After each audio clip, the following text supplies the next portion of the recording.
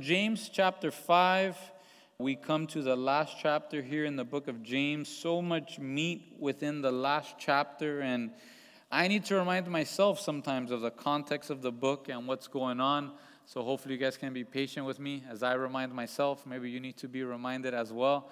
But again, James, he's writing this book to a group of believers. He's writing it to a church.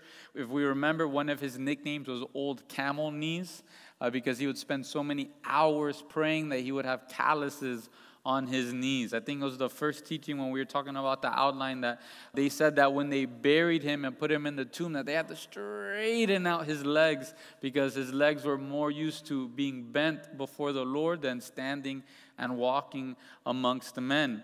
And as he's writing to the church, it's not a perfect society. They don't live in a republic or a democracy. They live under the rule of Rome. There's evil going on. There's injustice. There's things that aren't fair, things that aren't right. He's having to constantly remind the church to be unified, to not speak evil about each other.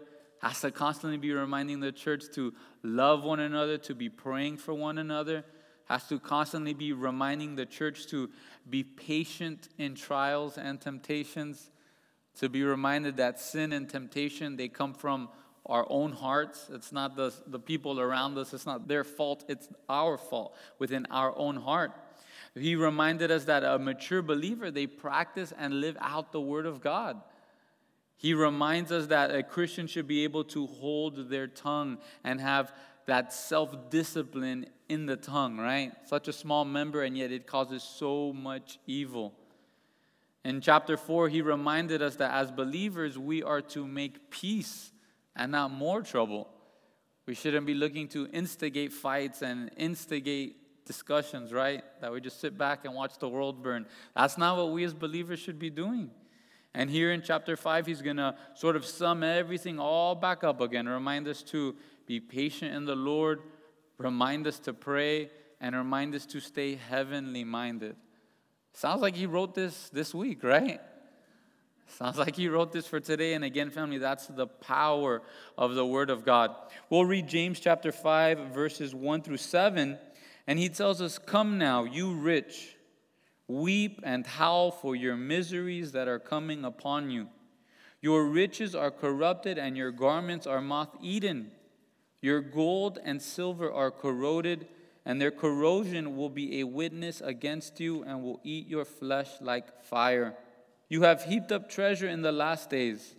Indeed, the wages of the laborers who mowed your fields, which you have kept back by fraud, cry out, and the cries of the reapers have reached the ears of the Lord of the Sabaoth. You have lived on the earth in pleasure and luxury. You have fattened your heart as in the day of slaughter. You have condemned, you have murdered the just. He does not resist you. Therefore, be patient, brethren, until the coming of the Lord. See how the farmer waits for the precious fruit of the earth, waiting patiently for it until it receives the early and latter rain." James, he continues the thought in chapter 4, verse 13, that we should be bending our will to the will of God. Again, a true Christian, a true believer does not say, "Lord, it's my will, it's my way or the highway." A true Christian, a true believer, as we cry out to him saying, "Lord, Savior, Father," we're saying, "Lord, from here on out, I'm going to bow my will according to your will." We'll read chapter 4, verse 13 through 17 to remind us truly what's going on here. He says, "Come now, you who say today or tomorrow we will go to such and such a city, spend a year there, we're going to buy and sell, then we're going to make a profit, whereas you do not know what will happen tomorrow. For what is your life? It is even a vapor that appears for a little time, and then it vanishes away. Instead, you ought to say, if the Lord wills, we shall live and do this or that. But now you boast in your arrogance. All such boasting is evil. Therefore, to him who knows to do good and does not do it, to him it is a sin." Again, the end of chapter 4, he's warning us that it's a sin to not bow our will down to God's will. Now, the second part here in chapter 5 is he's going to be telling us it's a sin if we don't bow down our wealth to God's will. That's what he's truly speaking of here. And some people, maybe they take this out of context. If this is the first time you read this, verse 1 through 6, you could say, what in the world does this have to do with the rest of the chapter, right? He's gathering all the rich people and he's telling them to weep and howl like a bunch of sad wolves. What in the world is going on here? You see, verses 1 through 6, James, he's going to take a moment, and instead of speaking to the believers, he's going to take a moment and speak to some of the injustices going on in this time period in Israel. Again, ancient culture was not like our culture. If you were poor, there are many poor people who were poor, but yet they were working more than everybody else. And they had no way to really get out of that system or get out of that place. If you were poor and somebody abused you, who do you call? You just have to deal with it. Someone more rich than you, more powerful than you, says something about you. What can you do? Right? Joseph, what could he have done with Potiphar and Potiphar's wife? Couldn't do anything. It was not fair. It was not right. It was unjust. And he had to just trust in the Lord. In this day and age, there was no government assistance plans. There was no food drive-bys or food deliveries. There were many people who were poor and they had no way of getting out of such a situation. So now he stops here and he's calling out these rich people, these people that amass wealth for themselves. And yet the first part, verses 1 through 3, he's warning them because their whole lives have been about amassing wealth. They've been so focused on wealth and bank accounts and the future and 401k that they've forgotten to be prepared for our eternal life. That's what's happened to these men. Listening to teachings that's so true. We'll spend here, right, at max, I don't know who the Guinness Book World Record holder of oldest person in this world is right now. Maybe they're 110, 115. That's a long time. Anybody here want to live to be 115? Right? No, hopefully not. Right? I don't want to. I hope Jesus has come long gone before then, right? So max 115 years old. The 115 years spent here on this rock. Family, we're going to spend over 1 trillion years in heaven with Jesus Christ. Or if you don't have a relationship and friendship with Jesus Christ, it's 1 trillion years and more that you'll be spending in hell for all of eternity. So again, we can be planning so much for something that is so short-sighted. We can be planning just for the first quarter, right? No good coach is going to only plan for the first quarter. Hey, coach, what are we going to do now? It's the half. Oh, man, I forgot the game plan for that, right? No coach is going to do that. But yet, for so many humans, we are not planning or ready for death. We had a pastors and pastors' wives meeting on Sunday, and someone was sharing how they shared the gospel because someone was very afraid of their life in this COVID situation, and they asked them, "Ma'am, are you afraid to die?" And they just didn't know how to answer that question. Of course, if I get it, that's it, I'm going to die. That's it, my life is over. But that's when our life just begins, family. That's the joy and the hope that we have, that the moment we pass from this earth, our friendship, our relationship with God, that is when our life begins, right? I don't know how many high schoolers, when they hit senior year, they're just super sad and crying. I can't believe it's going to be over. School's going to finally be over, right? That person graduating with their bachelor's, their master's, someone that is a doctor, went to med school for 8 years, are they just crying that school is over? No, there's excitement because life is about to begin. All of their hard work, all of their plans, all of the tests, all of the sleepless nights, it's finally going to come to an end. And family, this is how we should see our salvation. This is the way that we should be looking to heaven. This world, this earth, it's just school. Some of you love school. I'll pray for you. I'm glad you're here, right? I didn't love school that much. I couldn't wait to get out of school. That's the way we should be looking at this earth. Lord, let me be faithful with what you've given me. Lord, let me prepare in this life. Again, that's the beautiful balance of Scripture. There's the importance of preparing for heaven, but there's also, hey, if you're not preparing and caring for your family, you're worse than an infidel. There's that beautiful balance within Scripture. You don't work, you shouldn't eat, right? Don't eat. There's that beautiful balance in Scripture that we should be doing well here on this earth for our family.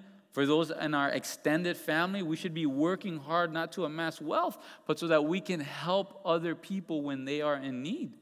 But our focus needs to be in the Lord. Our dependence needs to be on the Lord with our plans and also with our money.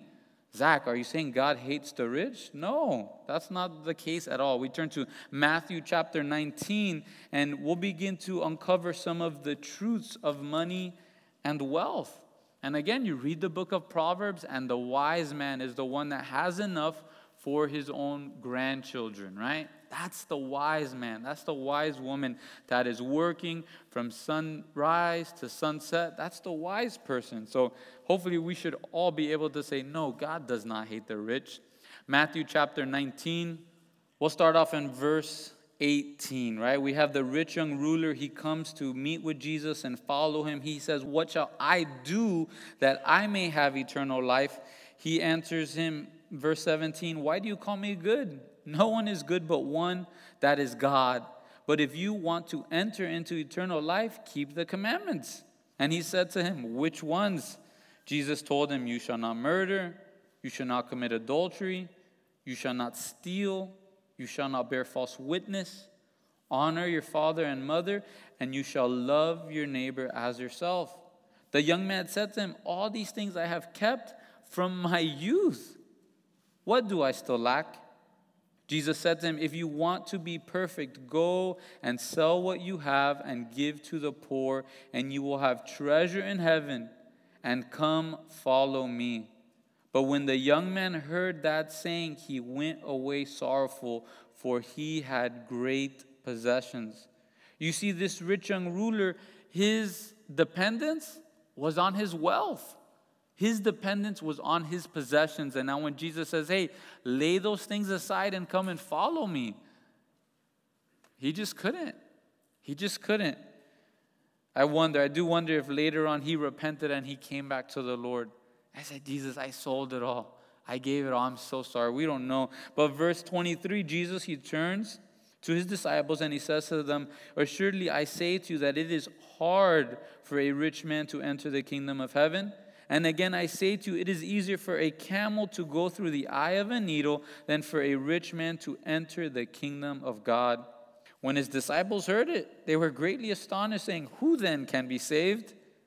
But Jesus looked at them and he said to them, with men this is impossible, but with God all things are possible.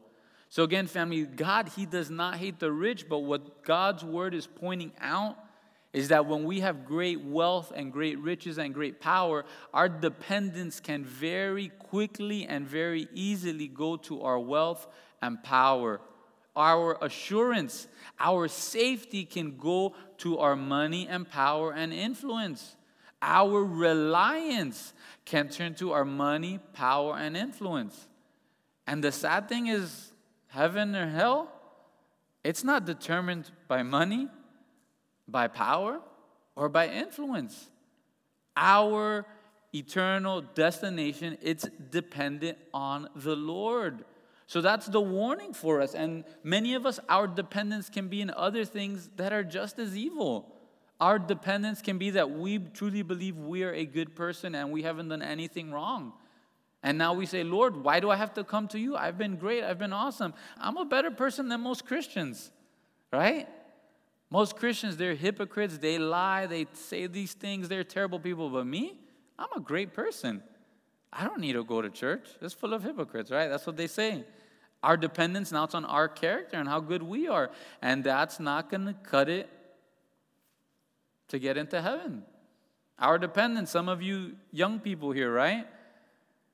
My dependence is my parents are saved and I've grown up in a church. So of course I'm going to heaven, right? My grandparents wouldn't not let me in the house, right? Your dependence is on your parents and on their relationship with the Lord, and not on your own personal walk and relationship and fear of God. You're saying, I've never done anything wrong. I didn't kill nobody, right? So of course I can make it into heaven. And now your dependence is not on the Lord. 1 Timothy chapter 6, verse 10, here it gets more to the root of the problem. Kind of ironic when we look at the verse, but 1 Timothy chapter 6, it tells us the true root of the problem. The problem is not money. The problem is not wealth. The problem is the way we look at these tools. 1 Timothy chapter 6, verse 6, great reminder for us today. 1 Timothy 6, chapter 6, it tells us, now godliness with contentment is great gain. For we brought nothing into this world, and it is certain we can carry nothing out. Having food and clothing, with these we shall be content. But those who desire to be rich fall into temptation with a snare, and into many foolish and harmful lusts, which drown men in destruction and perdition. For the love of money is a root of all kinds of evil, for which some have strayed from the faith in their greediness and pierced themselves through with many sorrows. But you, right? Reminder for us, but you, O man of God, flee these things and pursue righteousness, godliness, faith, love, patience, gentleness. Fight the good fight of faith. Lay hold on eternal life, to which you were also called and have confessed the good confession in the presence of many witnesses. Again, family, the love of money, that's the root of all kinds of evil. It's not just money or having money. There are many wealthy men throughout Scripture that we look to as fathers of the faith. Abraham, extremely wealthy man. David, extremely wealthy man. Solomon, the wealthiest man that has ever walked the planet. Some of the men that met with Jesus, spoke to Jesus, right? Joseph of Arimathea, these men that paid for Jesus' tomb, wealthy men. And yet they had a love and desire for Jesus Christ. You see, money was not their master. Money was a tool that the Lord had given to them. That's a great quote for us to remember. Money is a great tool, but it is a cruel, cruel master. If you just live your whole life, your decisions, right? Lots of times we talk about what do we base our decisions upon, right? Fear of man or fear of God. If all our decisions are simply based on the money, bad things are going to happen, right? Hopefully we as parents, our decisions aren't just on the money when it comes to our kids, right? Many times we're willing to make sacrifices to put them in a private school versus public school. We make sacrifices to buy them healthier food instead of McDonald's dollar menu all the time, right? We make different sacrifices because we say this is what is going to be the most beneficial thing. And we're willing to give up that money. As believers, we should be willing to give up, again, depending on the season, working on a Sunday. Or constantly working so that we're never at church, we're never in fellowship. Because the most important things in our life, it's not money. It's not just about dollars. Again, because of COVID, we haven't been able to be there next to someone as they're passing away. But I don't think anyone's dying breath, right? I wish I would have made more money. They pass away, right? I don't think that's it. I wish I would have bought that Lambo, and they croak, right? That's not what happens. It's usually what, right? It's family, it's relationship with God, doing more for the Lord, loving someone more, saying sorry to someone. These are the most important things that people are focusing in on when they realize, hey, my race has a lot less left than what's behind me.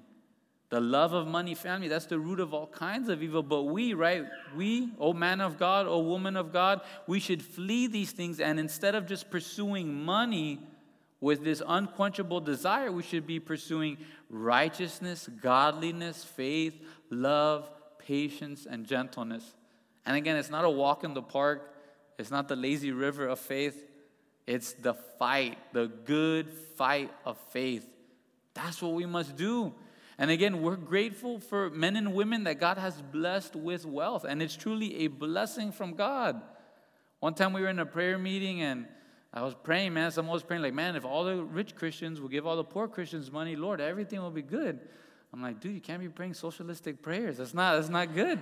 That's not good. The Lord will not honor that, right? The Lord gives certain people wealth because they can actually handle it. And the Lord doesn't give certain other people wealth because they can't handle it, right? The Lord says that when you're faithful with the little, you'll be given the much. So if we can't do well with budgeting our small checkbook, how are we going to do when the Lord gives us even more?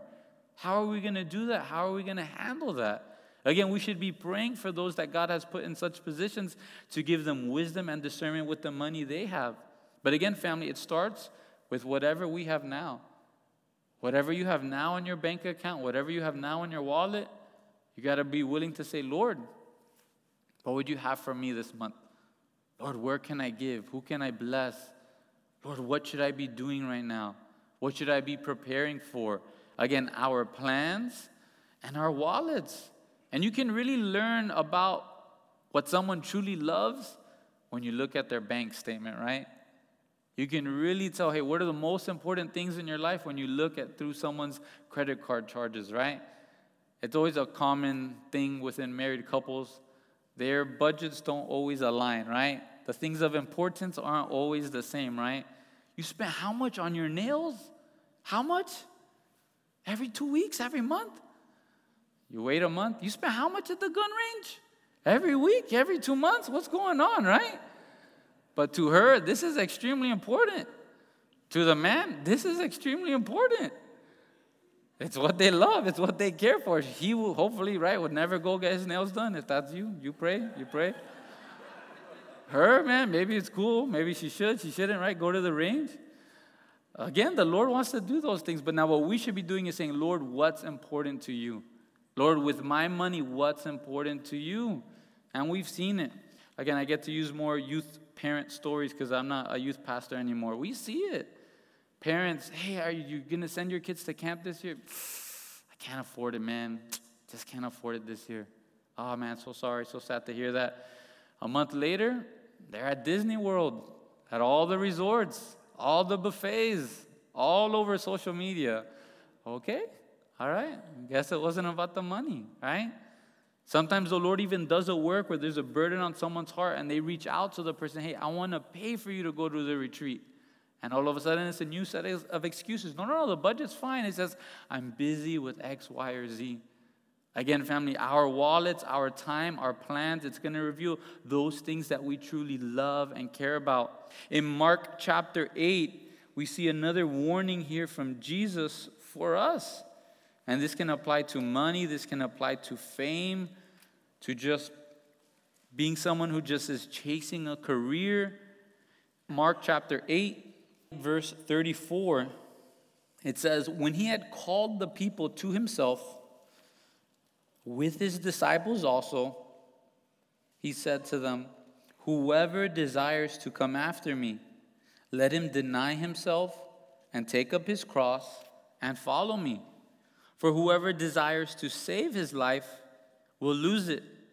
But whoever loses his life for my sake and the gospel's will save it. For what will it profit a man if he gains the whole world and loses his own soul? Or what will a man give in exchange for his soul? For whoever is ashamed of me and my words in this adulterous and sinful generation, of him the Son of Man will also be ashamed when he comes in the glory of his Father with the holy angels. Again, what does it profit us if we've gained the whole world and we have forfeited our souls? Again, married couples, parents, what does it profit us if our spouse, if our home, if our kids, they've gained the whole world, the house looks perfect, the vacations are perfect, but yet people are forfeiting their souls. Your kid's the smartest person, PhD, all these degrees, but yet they forfeited their souls. What did it profit you? When you pull out the scales, was that a good profit? Was that a good plan? Did that come out the way you wanted it to, or was it a waste? And now we go back to James chapter 5 and verse 2 and 3. It reveals to us the eternal perspective of these men who are amassing wealth and not seeking the Lord. And Lord, what should I be doing with the money you've blessed me with? Verse 2 and 3, it says, your riches are corrupted. Your garments are moth-eaten. Your gold and silver are corroded, and their corrosion will be witness against you, and will eat your flesh like fire. You have heaped up treasure in the last days. Matthew Poole, he says, he's speaking to them not simply as rich, for riches and grace sometimes may go together, but as wicked, not only wallowing in wealth, but in abusing it to their own pride, luxury, oppression, and cruelty. There's people that have so much money and influence that it truly does become the root of all types of sin. And now the money is at such a level in the bank account, they don't even think about that. Now what's the next thing? How can I puff myself up more, right? Pride, luxury. How many houses can I have in each continent? How many cars can I have, right? And usually it's people, and they end up wasting the money away later on. I've seen some of these specials on athletes, right? They just collect $100,000 cars. Never driven this one. Never driven that one. Never driven. Oh, I did. I forgot I had that one, right? That's not a wise way to live. And it's an evil way to live. John Trappe says, hey, it's better to weep here where there are wiping handkerchiefs in the hand of Christ than to have your eyes wiped out in hell. Better to howl with men than to yell with the devils. Again, family, what does a man gain if he gained the whole world and forfeits his own soul? Matthew chapter 6, Jesus once again, he tells us here in Matthew chapter 6, verse 20, right? Hopefully by now we know what we shouldn't do. Now in Matthew chapter 6, verse 20, he tells us what we should be doing, the way that we should be living. Matthew chapter 6, verse 19, Jesus tells us, do not lay up for yourselves treasures on earth, where moth and rust destroy, and where thieves break in and steal, but lay up for yourselves treasures in heaven, where neither moth nor rust destroys, and where thieves do not break in and steal. For where your treasure is, there your heart will be also. Again, family, that we would be amassing wealth in heaven. And again, the way we do that, it's doing things for the Lord. Sometimes it's with our money. Sometimes it's with our time. Sometimes it's with the gifts God has given us, each and every one of us. You have a different gift. Some of you, you have the gift of cleaning, right? And the way you can bless people and put treasures up in heaven is, man, cleaning the church. You clean someone's house and you help someone clean their home. And sometimes they know and sometimes they don't know.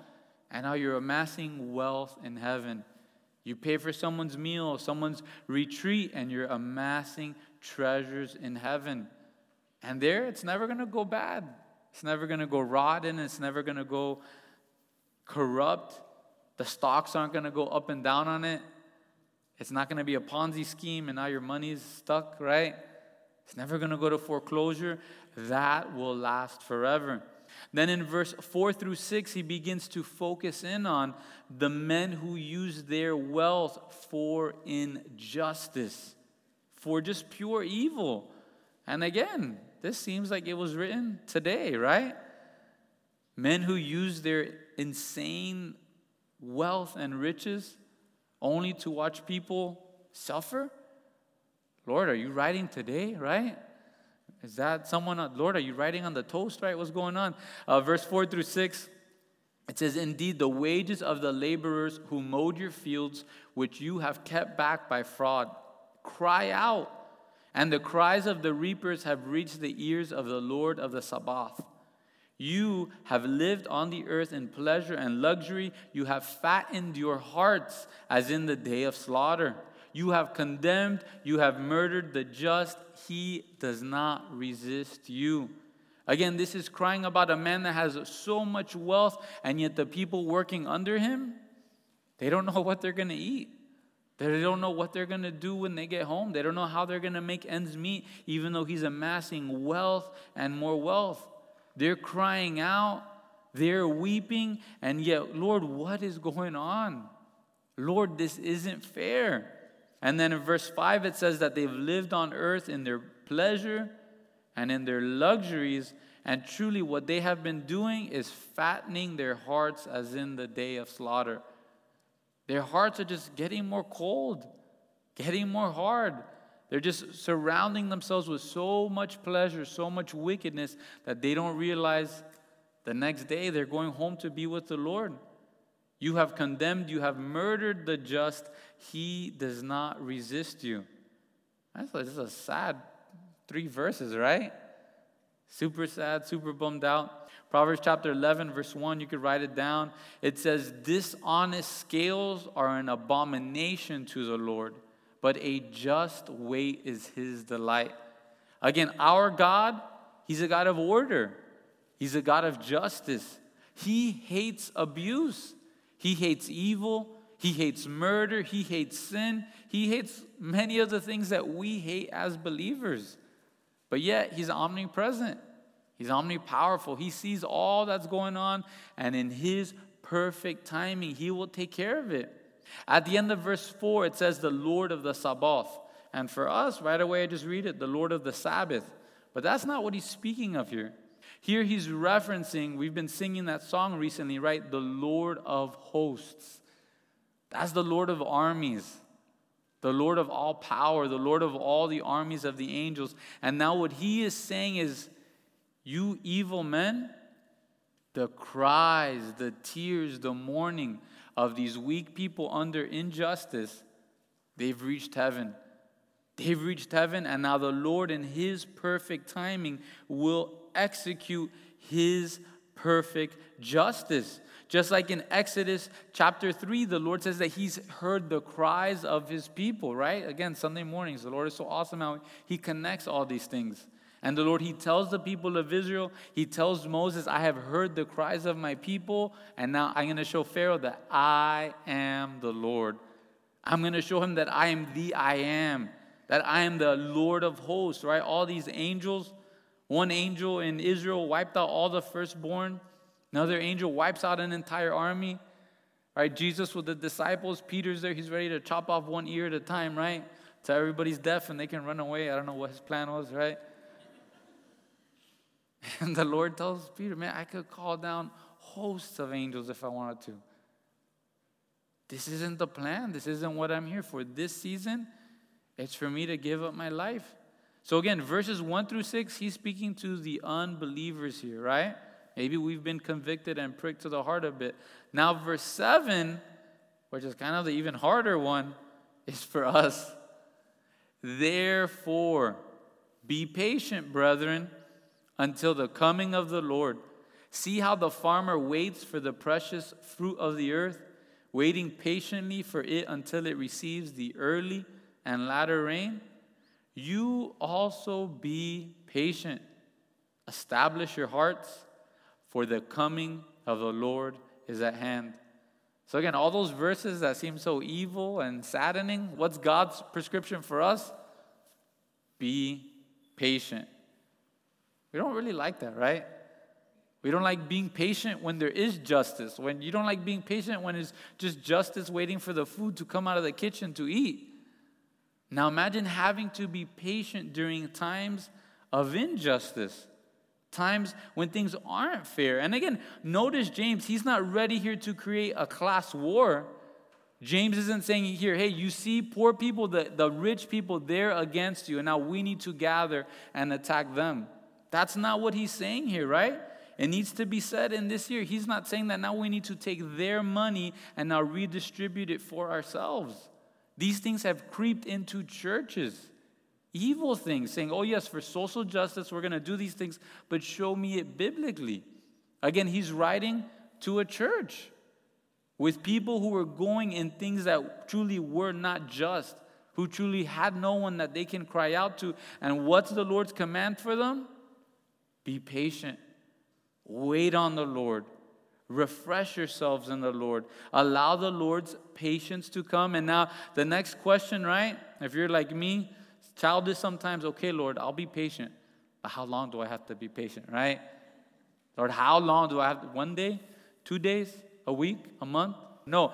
Be patient, brethren, until the coming of the Lord. We are to be patient until Jesus comes back. We're to be patient until we see him face to face. That's how we're supposed to treat this. When things are being done to us that aren't right and aren't fair, be patient. Again, you got to be wise. You got to read all of Scripture. But we need to be patient when we see injustice happening. Don't allow your anger to be burning up inside when, in many of these cases, there's not much we could do. Many times we're like Joseph with Potiphar and Potiphar's wife. Things aren't fair, things aren't right, and you just got to be patient on the Lord and wait upon the Lord. Wait on him. He's going to renew your strength. He's going to help you to soar. He's going to help you to work these things out. And again, what's the type that he gives us? What should our patience look like? Our patience should look like the patience of a farmer. We should be waiting for that great reward and not losing heart.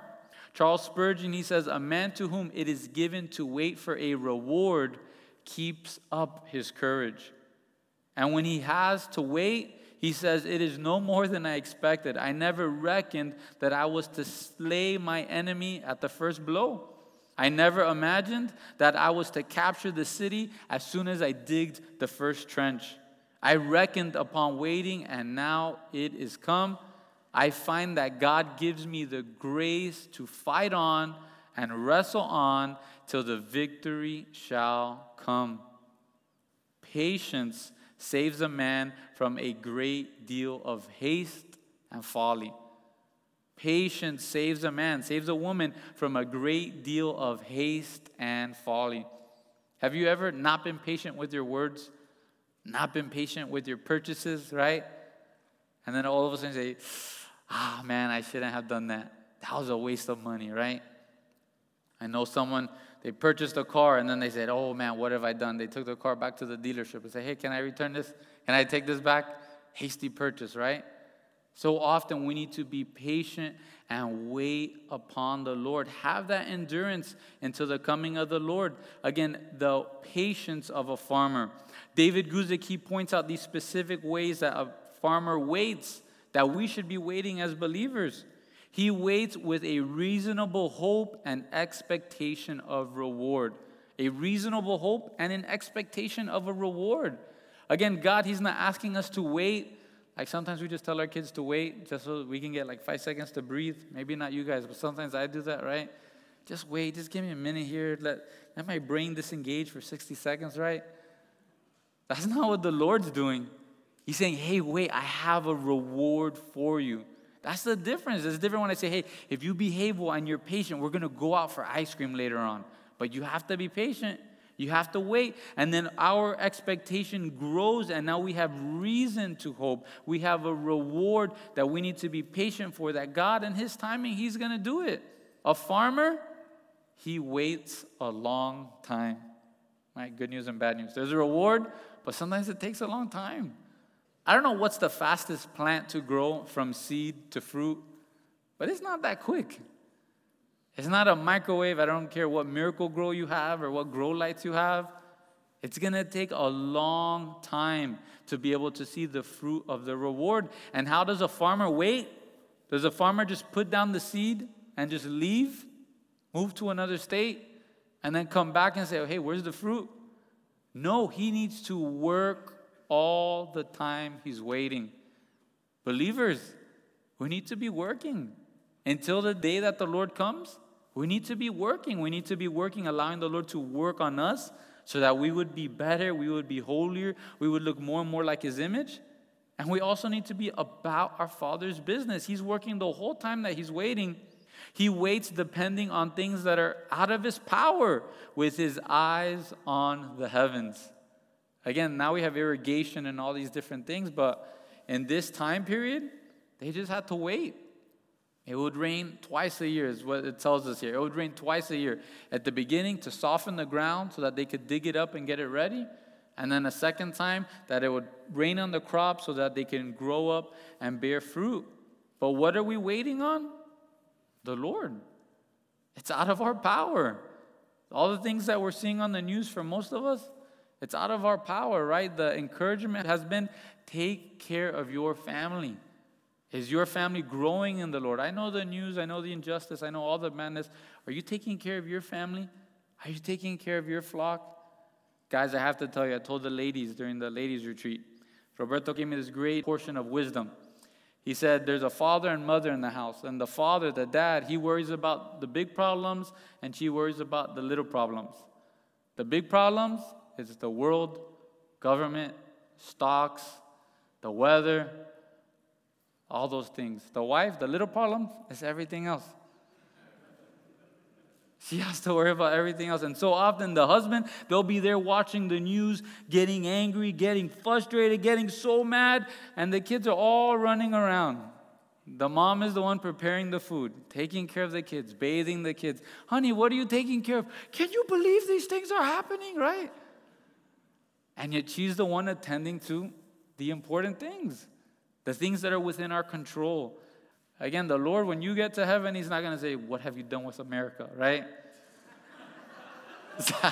Zach, what have you done with America? He's going to say, hey, what did you do with Amanda? How did it go with Levi? How did it go with the church? What did you do with Luke? What did you do with Ella? Those are the things that I'm going to have to stand before the Lord for. So again, be keeping that in mind. The farmer, he waits despite changing circumstances and many uncertainties. Again, just got to wait. Got to wait it out. Different things happen. He waits encouraged by the value of the harvest. Again, we wait, but there's different seasons of encouragement. Now we pray, we get encouraged, and that helps us usually to hope more and to wait more and be patient. He waits encouraged by the work and harvest of others.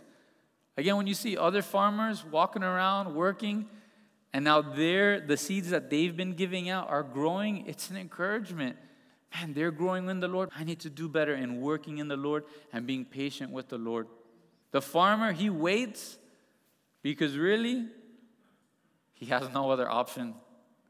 There's no other option. Nothing else he could do. If he worries next to the crops, they're not going to grow more. I don't care how much he sweats over them, right? They're not going to grow anymore. And we as believers, we just need to wait on the Lord because really there's nothing else to do but wait upon the Lord. We take care of the things we need to take care of, and he's going to do it in his perfect timing. He waits because it does no good to give up. It's no good to give up. If he just thrashes all the harvest, all the crops, he's got to start back at square one. He's got to dig, got to plow, got to put the seeds, got to water the ground. And family, when we give up in our walk and our relationship with the Lord, when we lose our patience and walk out on the Lord, the only one it hurts, it's us and the people we love around us. It's not good to give up. You got to start from square one. Have you ever been on a diet and you just give up in the middle of it, right?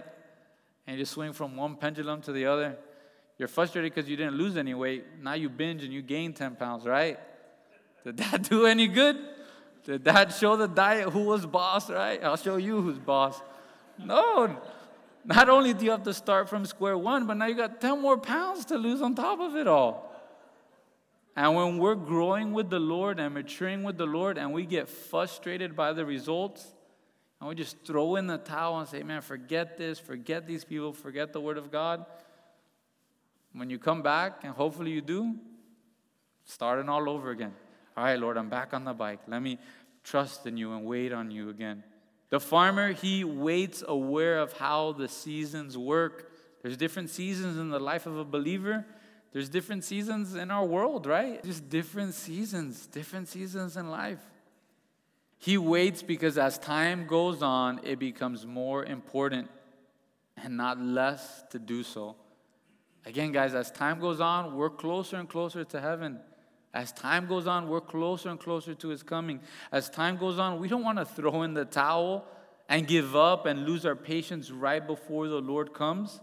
We want to wait and be patient. We got to wait on the Lord, and we can't constantly be digging things up. And maybe you're in a season in life that you're just waiting. Can't dig things up. You kill it. You mess it up. Remember Ken, he's giving me advice. I was praying about a girl, and I was bothering her all the time, asking her what was the deal, what was going on. It was Amanda, so it's all okay. But he just told me, he said, hey, you got to put that seed in the ground and bury it and leave it alone. If you keep picking up that seed every week, every day, every month, you're going to kill it. It's never going to grow. Got to put that thing in the ground and leave it alone and allow the Lord to do the work. And I don't know what season of life you're in that you're just constantly digging the thing up. Maybe you ask someone for a position, for a job. You ask someone about your future, your bank account, your boss. And if you keep digging that up over and over and over and over again, you're going to kill it. It's never going to grow. We have to be patient until the coming of the Lord. Again, see how the farmer waits for the precious fruit of the earth, waiting patiently for it until it receives the early and latter rain. You also be patient. Establish your hearts, for the coming of the Lord is at hand. Again, we need to have established hearts. We need to be ready for the work that God wants to do. We have to have our minds and our hearts settled that, Lord, I'm going to follow you, right? We sing those songs, Lord, though none go with me, still I will follow. No turning back, no turning back. Our hearts, they need to be established. They need to be settled because the coming of the Lord is at hand. And again, it's so beautiful. James in this day, he's expecting that Jesus, again, his big brother, is going to return at any day and at any moment. And the same is true for us today. The coming of the Lord is at hand. It's as if the moment that Jesus left up into heaven, we've just simply been at the brink of His return all this time. We've just been running parallel at that coming of the Lord is at hand. And we've just been running parallel to that. Different things bring us more and more closer to the edge, right? Israel becoming a nation again, closer and closer to the edge. Technology of money being transferred without any cash. Wow, we're brought a little bit closer to the edge. The coming of the Lord is at hand. So again, family, be patient. You see injustice around you, don't get trapped into a class war. Don't get trapped into a war between differences or people who are not right and people who are right. No, be patient. Wait on the Lord. Be that farmer that's waiting on the Lord in the right way with the right mindset. And later on, we'll see how He brings it all back to prayer. Bring it all back to prayer. You want to actually do something. You want to have that offensive weapon. We love offensive weapons, right? You're going paintballing. You don't want someone to just give you a garbage can lid and say, okay, you go out there, right? You want the gun. You want the best gun out there, right? Our offensive weapons as believers is prayer and the Word of God. These are our offensive weapons, family. It's not necessarily social media. It's not necessarily your phones or whatever tool you think in your mind. The best offensive tools we have is prayer and the Word of God.